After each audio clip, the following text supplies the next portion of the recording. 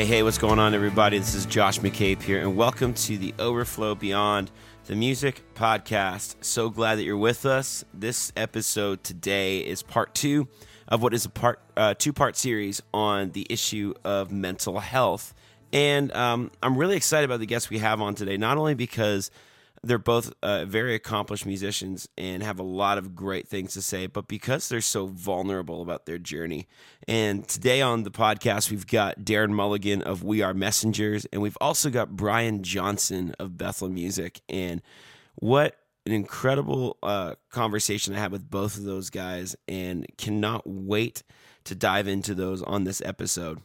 But hey, if you're listening to us for the very first time, I want to thank you for checking out this podcast. We have several other episodes available, including part one of this series on the subject of mental health. So make sure that you go check that out, and make sure you do this because this is really important for this podcast. It's really important for us as we seek to grow and get on more guests and reach more people. But make sure wherever you listen to podcasts, whether it be Spotify, Apple Music, iTunes, or any other streaming platform for podcasts, make sure you go subscribe. And if you can, leave a comment or like it or whatever that looks like. That really helps us out. It'll make sure that you are fully connected when we have another podcast episode coming out, and make sure that you're completely in the loop with us.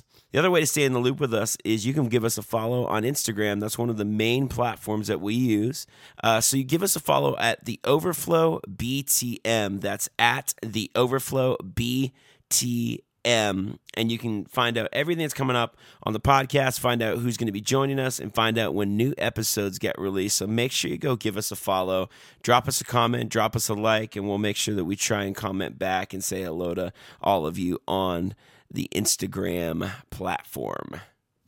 One of the reasons I've been so excited about this particular episode is because it's something that really hits home for me personally. And you may have been listening to a few of these podcast episodes and you're not really sure who I am or what my story is, but I figured that this was probably as good of time as any for me to share a little bit about my own personal journey. My name's Josh McCabe, and I'm the singer and front person of a band called Caves.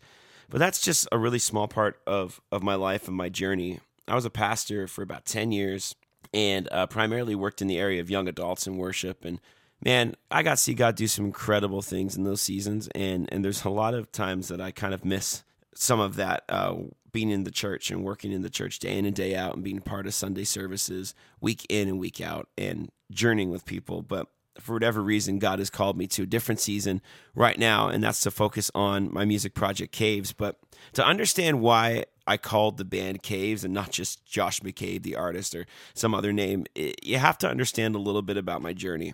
When I was about 23 years old, I was newly married, and we had our first child, Adelaide, and we got pregnant super quick after getting married, and it was just a complete whirlwind that I was experiencing.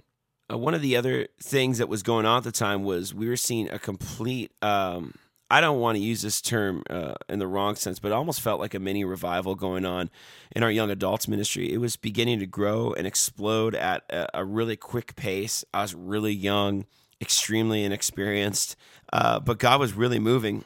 And here I am at 22, 23, not a clue what I'm doing, not even sure how to wrap my head around how to grow this ministry further. But beyond that, I think I felt this unhealthy pressure that it all relied on me. And I had this really unhealthy drive. I think it's really healthy to have a good drive, to be hardworking, to be passionate, to be dedicated, to be determined. But mine was really, really unhealthy to the point that I began to sacrifice a lot of things in my life, relationships, my own health, and things began to spiral out of control. I was battling some really unhealthy patterns in my life, and it was a way of coping with the stress I was feeling, and I literally had a complete breakdown. I had a complete burnout, and I just had to up and leave ministry altogether for a season. And it was something that I knew I needed to take some time back, but I think I had some people around me that felt it needed to be a bit longer. And that part of the journey was difficult, to be really honest with you, because I wasn't really sure how to accept help or even whether the help was really in my best interest or whatever. Maybe it's mistrust. I don't know. But I began to realize as I unpacked in that year away from ministry, as I took a year off, that there was something else going on. It was not only that I had some unhealthy patterns in my life and some unhealthy character issues I need to deal with, but there was also a heavy, heavy depression aspect going on. And really, when I began to explore that, I began to realize how much it was affecting my decisions and how much it was not helping me to move forward. And since taking that year off, I'd love to tell you that everything in my life got better after taking a year off. I mean, I got counseling, I went and saw doctors, I got on some medication, and I got some mentors around me. And I'd love to tell you that I did all the right things and everything worked out perfectly. But that's really not the case, because it's been a journey for me to consistently move forward in it. Since then, I went for some more tests and some more procedures is probably the wrong word, but some more evaluations, and actually discovered that not only was I battling depression, and not only have I been battling depression, but I struggle with something called ADHD. And the best way I can describe it is that my brain fires impulses quicker than I can reason with them, and it causes a lot of issues for me. And since getting help in that area and on the proper medication, I've been able to actually function at a way higher capacity and minimize some of the extreme highs and extreme lows that I was experiencing. Now, I'm not saying medication is the one-stop shop for everybody. It's not always the case, but for me in this aspect, in this season, it worked. And I'm telling you, it's why I have a heart for a subject like this, because I didn't know how to talk about it. I didn't know how to deal with it. I felt weak. I felt ostracized. I felt cast aside. I felt all of these things. And, it's really easy for us to say, yeah, well, those are those people. And then there's those people who lead worship, and those people who are musicians, and those people who are successful in ministry, and they're different. But I wanted to do this podcast. I wanted you to know that we're not all that different. We're going through some stuff as well. And really the hope is that you would be able to find a little bit of hope in our journey, that you'd be able to find a little bit of yourself in our journey, and that this would ultimately encourage you. As a result of a lot of this journey, Caves talks about a season that I walked through for a year of being outside of ministry, outside the public eye, but really in this, what I call the cave season, this dark, lonely cave season in which God really showed up in a profound way and laid these songs on my heart. And I've never really done this on this podcast, but as we get ready to transition to our first guest, I'd love to play you one of the songs that came out of this journey, that came out of this season for Caves. And it really tells the story of my journey in a way that I'm really not sure I could put into better words. And a friend of mine wrote it, and when he sent me the demo, it just said everything that I needed to say. And if you're wondering who the other voice is on it, it's Amanda Cook from Bethel Music. She sings harmonies on this and sings the second verse with us. But I'd love you to have a listen to this as we get ready to head into the interview portion of this particular podcast. This is part 2 of our series on mental health, and this is My God by Caves.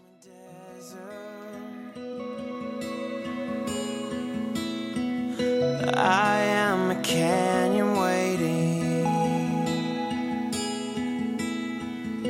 My soul's dry ground,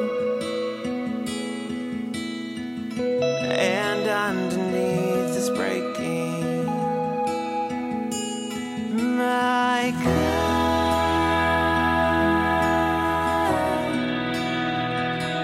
haven't let your rain fall. Haven't let your rain fall, my love.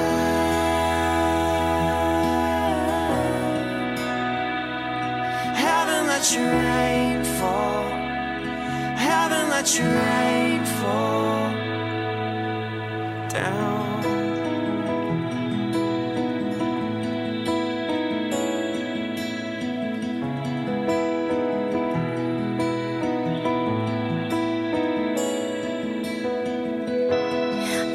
Dry bones, my faith is quicksand.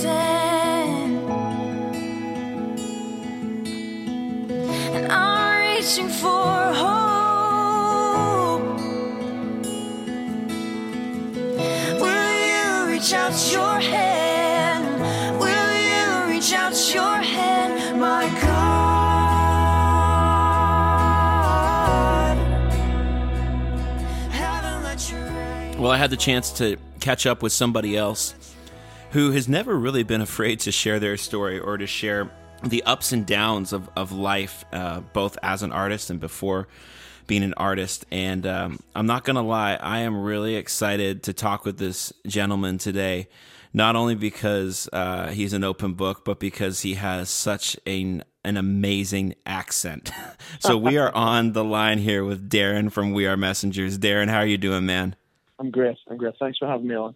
Oh, I really appreciate it, man. You're out on tour right now with Toby Mac, I understand. Is that correct?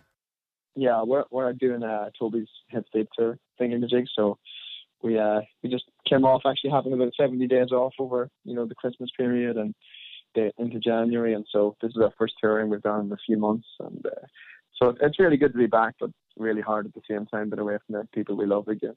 Yeah. Well, what's the hardest part about being away? I think it's just disconnect. You'll hear musicians say a lot of the time, "Oh, I miss my kids and I miss my wife," and sometimes that's true, but a lot of the time that's not really the problem. The problem is the drift that happens. So you actually drift to that you have two separate lives from what you do on the road to your family, your wife and kids at home, and it's just the selfishness that creeps in and the self-centeredness that creeps in when you're on the road.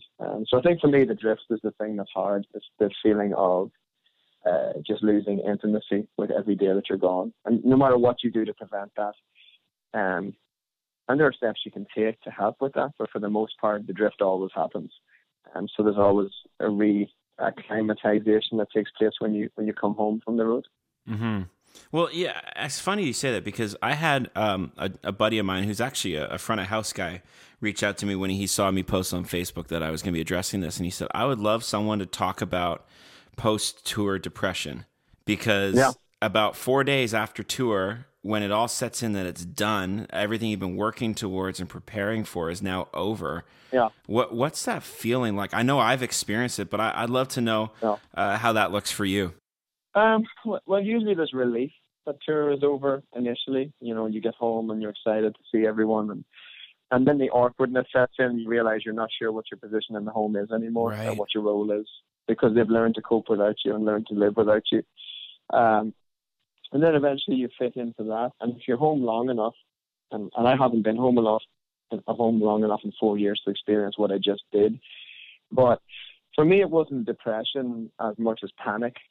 When an artist is sitting around for essentially 3 months off the road, all of your insecurities and all of your anxieties and all of your feeling that you're not enough just, comes upon you. And so, I guess I didn't experience it as depression. I experienced it as panic. Wow. This sense of not being able to control, the destiny of what we do as a band, which is so stupid anyway, because I have a whole team of people around me that do almost everything for us, bar write music and perform and share and communicate, But I guess most artists at the core are control freaks, and I probably am too.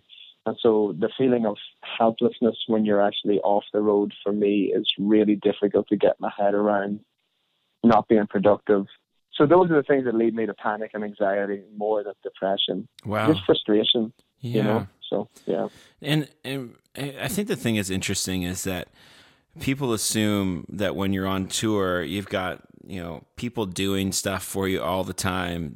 Someone can grab you a Starbucks, and there's people coming up to you and telling you every night how great you are. And I'm not saying that in a puffy way to make your, but people are coming up and saying that they like your music. And I don't think you get a lot of people coming up and saying, actually, I hate your music. But it does happen. I'm sure it does happen. I'm sure there's one person that per tour that does that. But you would assume that would be one of the most fulfilling places, but it probably is one of the most lonely places. Explain some of that for me. Yeah, well, it can be really lonely. Being on the road in general. It depends what your purpose is. We try as a band that when we're away from home, we're very deliberate about wanting to use all of the time to be about something that matters, because if we're out here and we're just living, that ridiculous, soft rock star lifestyle, Yeah. and never keeping the image up, right? Yeah, or never loving people or engaging them or never having the hard conversations. It's just a waste of time, really. Because we need to be the same people on stage as we are off stage. That's what we strive to be, and that's what we aim for. So we find a lot of purpose on the road because we're called to it. We're very much called to do what we do. And I guess on those days where you are lonely or bored, honestly, I just always go back to the point that a few years ago we were on food stamps and we couldn't pay our bills. Wow. And so on a very basic human level, the Lord has given us a means to feed our families and take care of the people we love. And way in excess of that, He's just been incredibly kind. So on those days, I remember His kindness. I remember why I do this. I do this because I was an outsider. I was broken. I was dead. I was lost. And my people are outsiders. And so we are messengers. We kind of live by that mantra that Jesus did. He said, well, I've come for the sick because the sick know they need a doctor. Right. And so we do this because we believe that people are fundamentally hurting, fundamentally broken, fundamentally out of relationship with Christ. And if we can just come alongside them and just love on them and be kind and let them share their stories with us, then they find a way to Jesus quite often through that. Yeah, and man, from the 7 minutes we've been talking already, just getting ready for this, I'm like, man, we need to sit down and do a full episode with We Are Messengers, and not just a clip as part of a bigger. This episode that you're being part of right now is with a bunch of other artists telling their stories as well. So, we are going to schedule a time for sure for us to go in depth into some of your journey. So, and we know you have quite the testimony and quite the story to tell, but you said something about that feeling of panic and anxiety and helplessness. Tell me about a recent time for you where those feelings became all too real. Well, I've been surrounded by people that have had mental health issues, for large parts of my life. And being Irish, you tend to never really want to talk about how you really feel or admit how you really feel. Is that a cultural thing?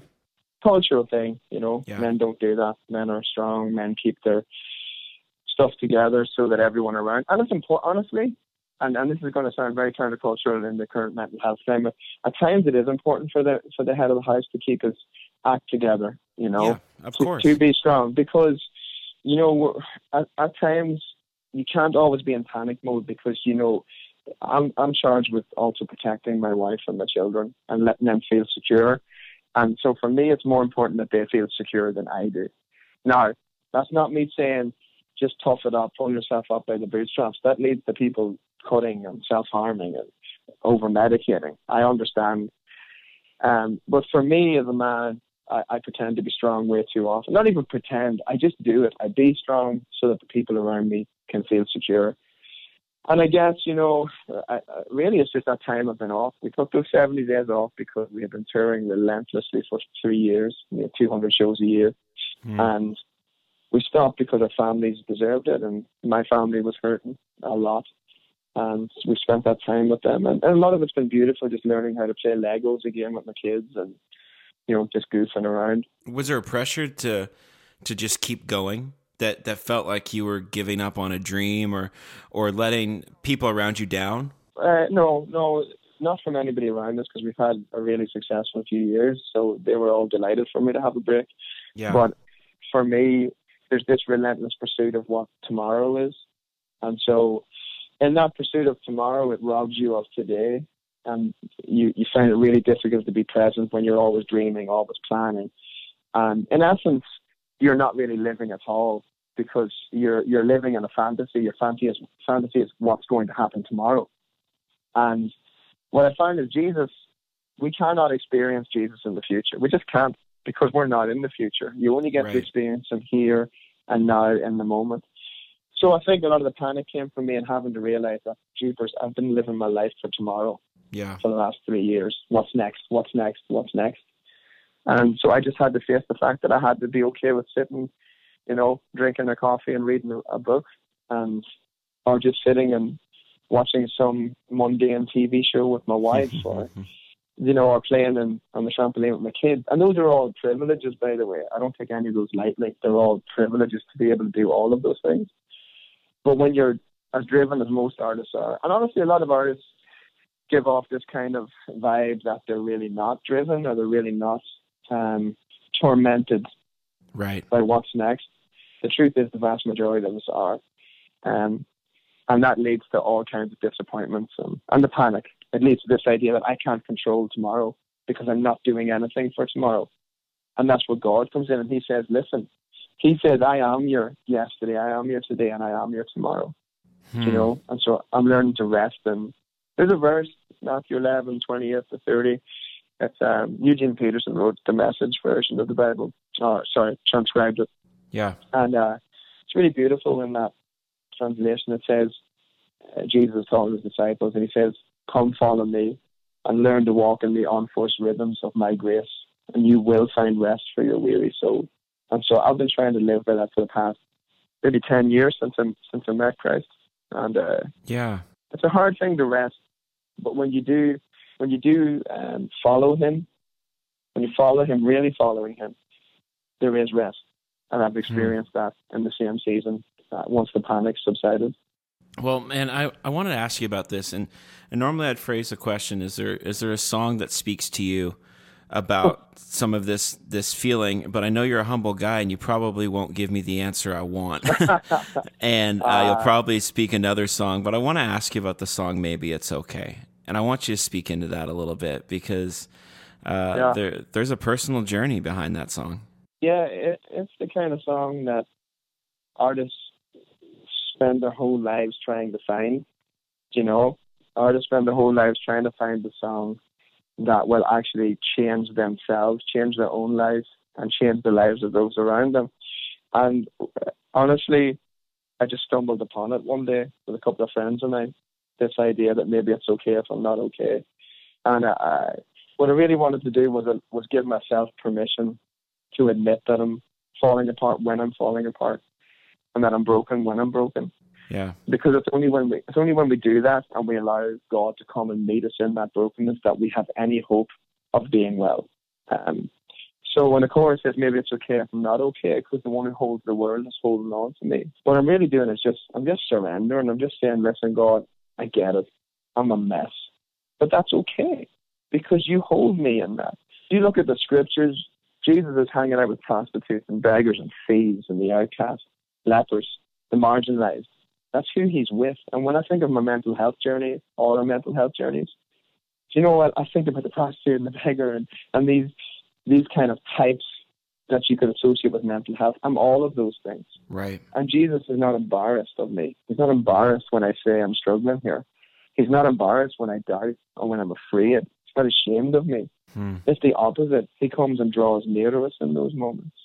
And he also reveals something beautiful. In the verses of that song, I talk about, if I didn't know what it hurt like to be broken, I'd never know what it felt like to be whole.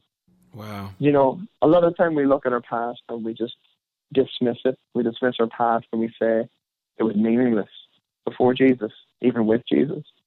But what I find is that all of it was a gift. All of the heartache, all of the shame, all of the disappointment, all of the mistakes, even those things were gifts in the light of the grace of Jesus Christ, because he's taken them to shine a light on how wonderful he is and his freedom is. And so we started a website called maybeitsokay.com just around the song. Yeah. And literally we have thousands of messages flooding in from all over the world. People that are cutting, people that are struggling with abortion, people that are struggling with their sexuality, people that have OCD and anxiety and suicidal ideation. And the list is endless. And they're coming in and they're flooding in. And do you know what we're trying to do with them? Nothing. Just give them a voice. Giving them a voice. They tell their story in an anonymous way. And we pray over them, as many as we can get to. But we're not trying to fix these people. We're just trying to give them a place to go and actually say it. Because the stigma in our culture and in our churches around mental health is that you're failing in your walk with Christ. Yeah. I don't see it as that. I see mental health as purely a result of a broken world, the result of the fall, everything's decaying, everything's Right. being undone, until Christ restores. And that restoration is available here, like it's available in our lives, like today. Yeah. But it's not necessarily going to happen instantaneously. It's a big old process of learning how to walk with Him and find that rest. So I just want people to take it easy on themselves. Yeah, and I think that's so real to say that we can experience the presence of God drawing close to us, and maybe our situation, our struggle, and our burden does not immediately change. But the difference is that we don't walk it alone. We walk it with someone who's stronger than us. Absolutely. Because we can walk with friends who may feel stronger than us. Yeah. But nobody is strong. Nobody is as strong as the man who beat death, you know? Yeah, if he can overcome the grave, he can overcome my panic. You know, if he loves us the way he says he loves us, then all things are going to be made well. Eventually, sooner or later. But the thing is, he's also given us to each other as a gift. Right. And see, until we realize that we don't have to fix the people in our lives, we just have to love them as Christ loved them, we're going to continually push people away, because people are going to get embarrassed that they're not getting well fast enough. Mm-hmm. So we give people time. Like my wife has struggled with a particular mental health issue. It's OCD related first. As long as I've known her, 19 years, and we've prayed and pleaded with the Lord, and still she struggles with it. And she loves Him, and He loves her. Yeah. But you know, I've learned to try not to fix her and just stay with her and go, I hear you, I understand, I know what you're feeling, as best as I can. And so patience, take it easy on each other, be honest, hold hands, sing, laugh, cry, do the whole lot, scream when you need to, admit your doubts, confess to one another, and just trust God that it's okay to be you, because it is. He made you the way you are.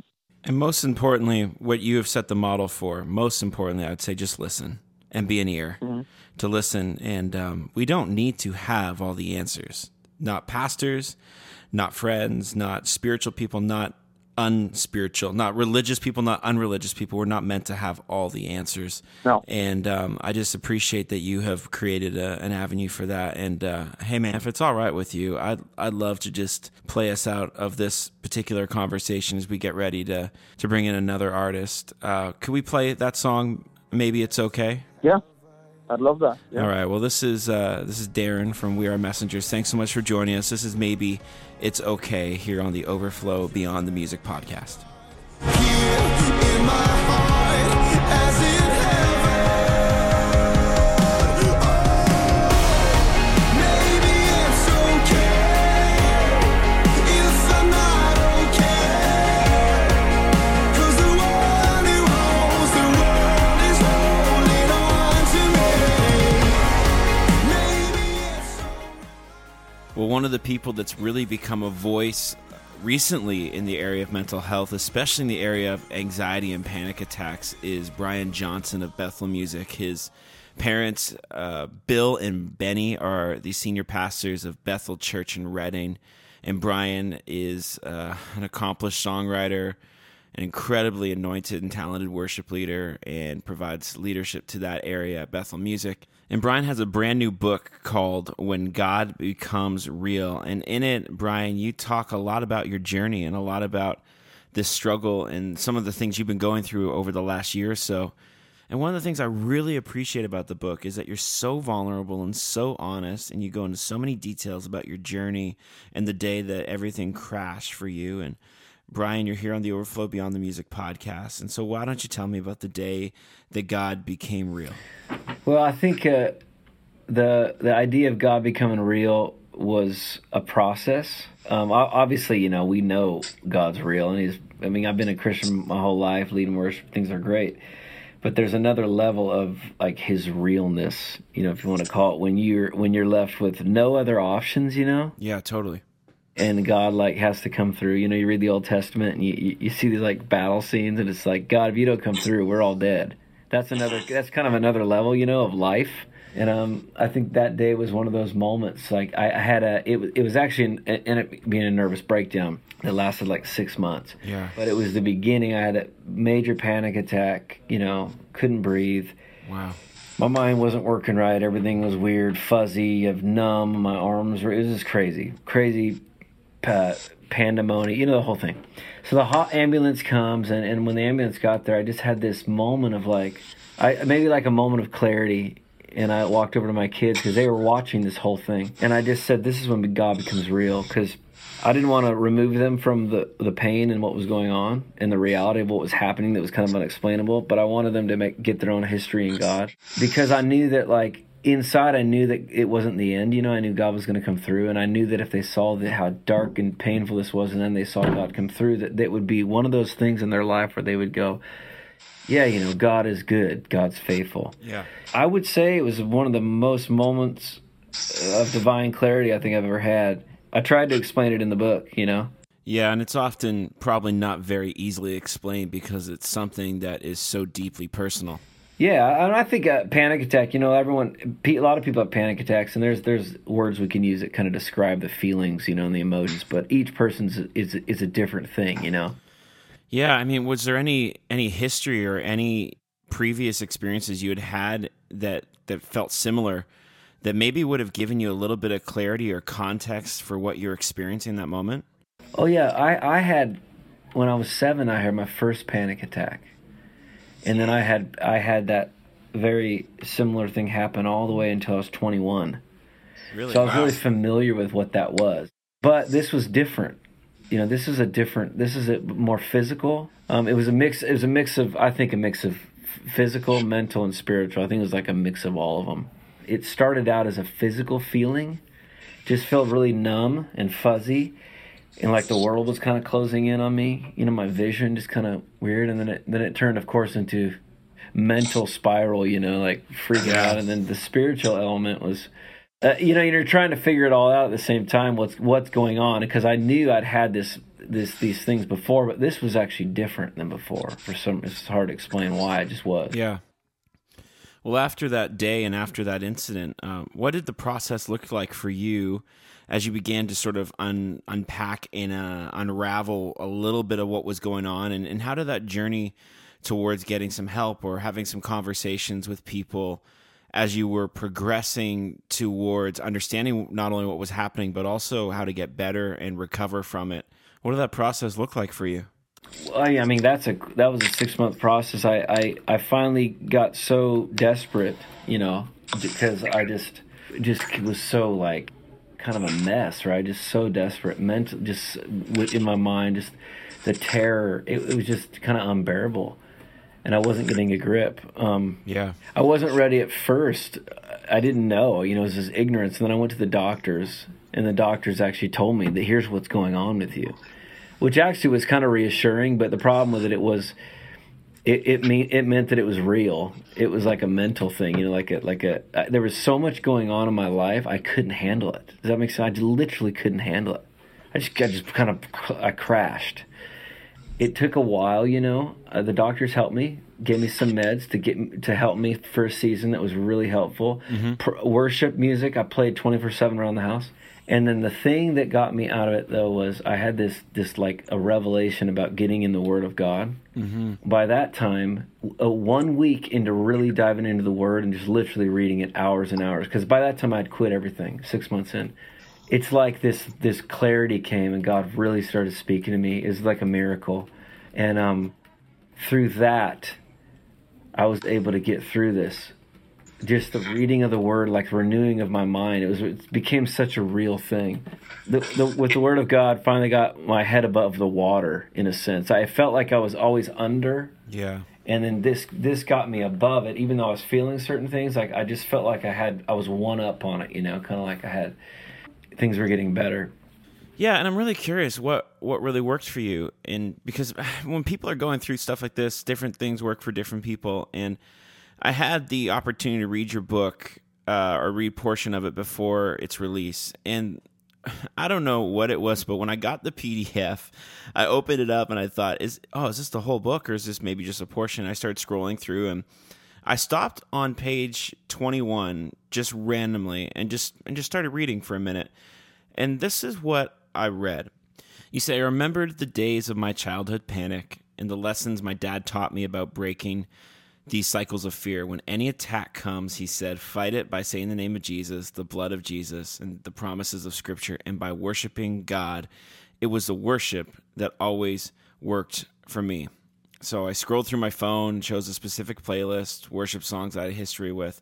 I turned up the volume, and the music filled the space. The music flooded over me, and I concentrated on the truths in the songs, and I did everything that I knew to do, and still there was no relief.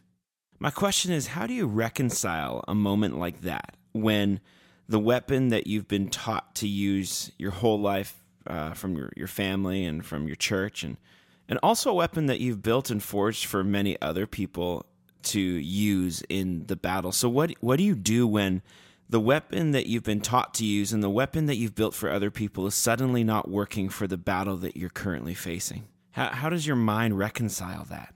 It's a great question, and that's a scary moment, because even before I was a kid, sometimes I'd be all night going, singing, and it'd finally break, but this was getting worse and worse, and it felt like nothing was happening. And I think part of what was going on was an actual physical breakdown. I hit a wall, I crashed mentally, I couldn't handle it. It wasn't just a spiritual thing that was happening.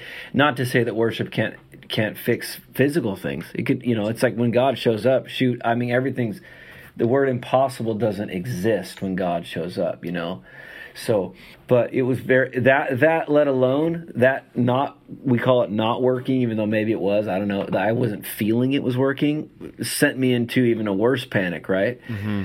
But I knew, but see, I think God wanted to teach me. So I don't think God willed this.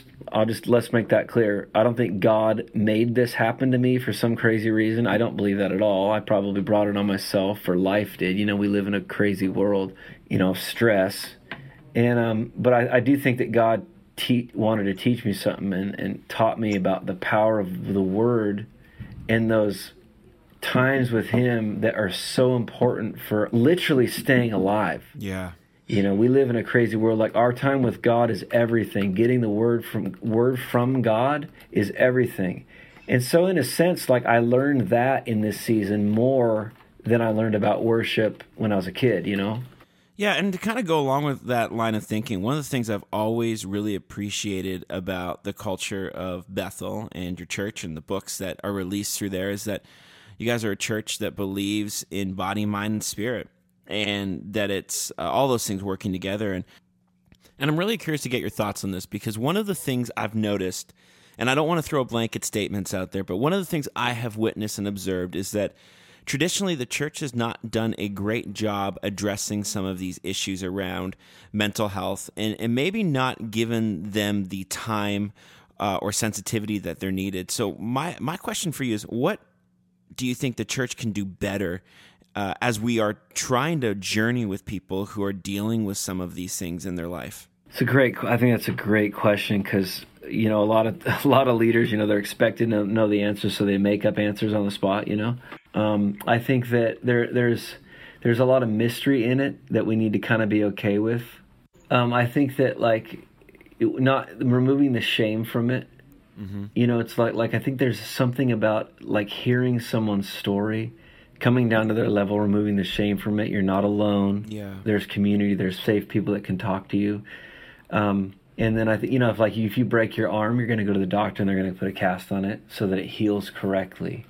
And I think that we need to approach things of the mind the same way. I think that we need to not be scared of doctors, but at the same time not put all our chips on that table. Not put all of our faith in that, because God is the only person we know this, that we rely 100% on. But I think that there was a time that I needed a doctor to assess what was going on and say, Brian, this is what's going on with you right now. Right. And it was actually a Christian doctor. She said, here's what's going on with you. And because of this, I'm going to help you and give me some things to do and whatnot. There were things that I needed to change about my life, the way I was doing life, that was it literally was like, if you don't change this, and this, you're not going to get better. Wow. The craziness, the way I handled problems, stuffing down every emotion to man up, to get over it, that whole thing. Even though I'm like a guy, I love a man's man kind of thing, get over it kind of thing. But there's a problem in that culture is that there are things that are painful, and we need to call it for what it is, deal with it, and then move on, but not stuff it and ignore it and act like it's not happening. And I think I did that, trying to think that it was being a man and getting over it, but it ended up like a balloon popping eventually, and so there were some practical things that I needed to fix, and honestly, still to this day, like I'm reminded, oh, that's right, that thing right there is coming back up because of this, Right. But I think that there's a grace that needs to be put on it. There's a lot of people that have anxiety. We live in a crazy world. Social media, the political climate, all the pandemonium about everything is crazy, and it feels like there's an insanity, all over the place. And I think that there's a spirit, I think we're actually in like a battle, And I think that when we tell people, hey, you're not alone, I think that's one of the biggest things that we can do as a church. Instead of handing out, here's what you need to do to get better, at first, you're not alone, there's no shame in this, and then working with people on an individual basis, because there's some stuff that people go through that's crazy, right? So the doctor was amazing to me. My community that was around me was amazing, praying for me, Yeah, and it sounds like there was a couple different things that worked for you as a combination for you to come through this season. And even in my own journey, I went through a breakdown and a burnout back in about 2013. I ended up leaving ministry for a year to get healthy. And for me, it was a combination of medication and counseling and changing some things in my life spiritually and practically. I'm curious, what was the combination like for you? It seems to be different for everybody and look a little bit different for everybody, but how did all those things, or even some of those things, work together in your journey as you sought to get healthier? Well, just, first off, I needed medication for a season, and then I realized I didn't want this to be forever and needed to get off. And I think that I knew the doctor prescribed something, and it was just for a season. And then when I realized, this wasn't going to be my forever, then I, when I felt stable and through their guidance, got off that. I think that so there was that in the very beginning. When you're in the hospital, like you need a sedative, right? Yeah. Just because I was having a major panic attack. But I think that I needed to get my head above the water so that I could start to get better.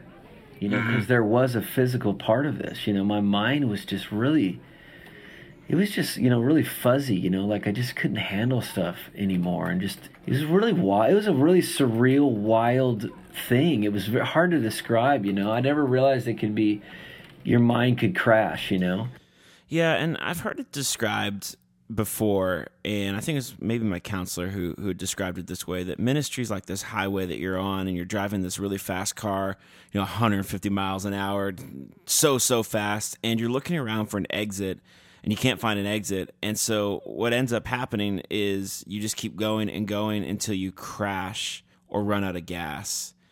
And to me, that analogy feels so accurate and real. And did it feel that way to you? Oh, I can't even. I tried to in the first chapter to describe the moment. It's hard to. I would say yes to both those answers. I think I found out later is that my body protecting me, and I'd eventually start producing these chemicals, and I eventually literally leaned into the panic, which is the scariest thing ever. Recognizing that there's actually a physical thing that's going on, but at the same time, I will say this. So what got me out of this season was like the worship. Right, I had worship 24/7 going through the night. And then I had this whole thing with God where I just was at my end, man. I was just like, I just don't know what to do. It was crazy, and I just had this thing about I need to get up and start reading the Word, like crazy, like giving time to it. I quit everything at that point. I started reading the Word. Not like I'd read before, but reading the Word. Like, let's say I was on a deserted island for the rest of my life and it was just me and God. Like, how would you approach the Bible? It would be 100% relational based to God, not in a competition to culture or someone else or get my degree or blah, blah, blah. It wasn't any of that stuff. It was just literally relational based. So everything I read was really slow. Everything slowed way down, and it became the primary focus of my life. Reading the Word was the primary focus of my life. Yeah. And I'm not kidding you, and I'm not exaggerating by saying this. Within 1 week to 10 days of doing that, it's like I felt my head above the water for the first time in like 6 to 8 months. Wow. It was a crazy thing where it was like I was starting to feel like I had, even though it was crazy, like panic was right there always, but it just felt like I had like authority or more. I was going in the right direction. We'll say that. Yeah. And it was the first time I had hope. Like, oh, I'm on to something here. You know. Yeah, and it's truly amazing when that breakthrough begins happening. And one thing I do know is that you and Bethel Music and your wife and people from your church have written some really powerful songs that have helped people experience breakthrough on their own. And I'm curious, was there a particular song in this season that really, really spoke to you? It's funny. It is, yeah. It's funny. I had been working on a song with a friend. It's Jason Ingram. He's an amazing writer, and he made this little demo on the piano. And so I had this little demo of him singing this song on the piano, and I listened to that song 8 hours a day, 24/7. It like had this authority that brought me peace. It was undescribable, right? Mm-hmm. And it spoke to what was going on somehow.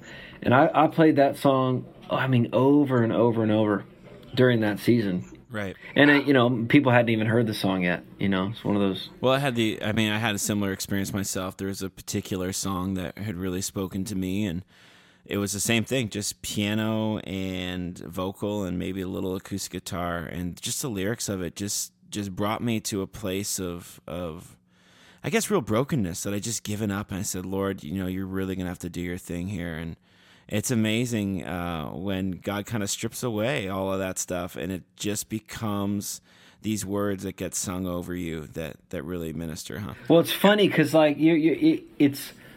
I think when you're desperate, all the peripherals, all the production, all the whatever stuff that like gets our attention because we want to whatever. It doesn't even matter. It is just like, does it work or does it not work? And I think in that moment, it's like, I'm going to do what works, regardless if it's cool or whatever, or the best, or, you know what I'm saying? It's like, it's interesting. And for whatever reason, it worked. So. Yeah, well, there's something special about the right truth at the right time, Yeah. That will just be so powerful in that moment for us. And Brian, just as we close here, I'm well aware and so grateful for the anointing that is on your family, on your parents, on your wife, and on your kids. And I just think it'd be really powerful if we could close this time together with you just praying over us and releasing something special over this space for us who are listening and maybe encouraged, or maybe dealing with some of this stuff ourselves and not really sure what to do next. Would you pray for us, Brian? Yeah, so Lord, I pray today for a hope.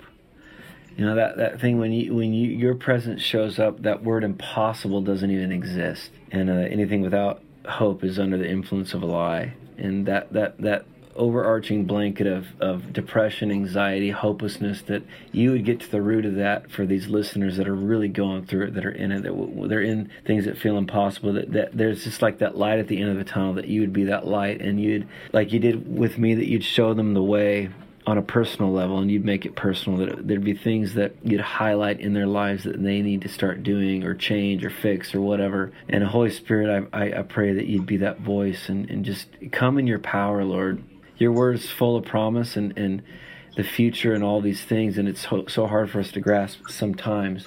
But I pray that specifically for people that are going through the anxiety and in the burnout and the depression, all those things, and I come against the power of the enemy and all that. I come against that power in the name of Jesus, and we just declare your perfect peace to those individuals listening to this that passes all understanding. Like, it doesn't even make sense, but there's just a peace that comes, that it's not connected to really anything but you.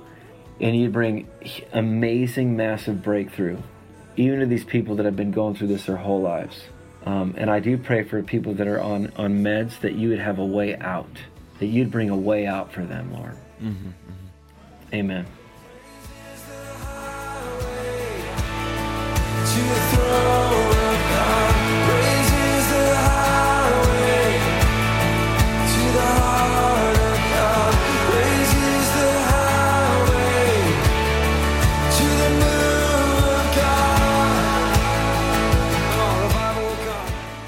Well, that's all we got for this episode. This is part 2 of our series on mental health. Thanks so much for hanging out with us.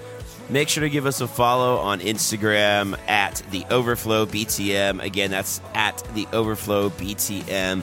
Can't wait to see you again. Thanks for joining me on this episode of The Overflow Beyond the Music podcast. My name's Josh McCabe. We'll see you again soon.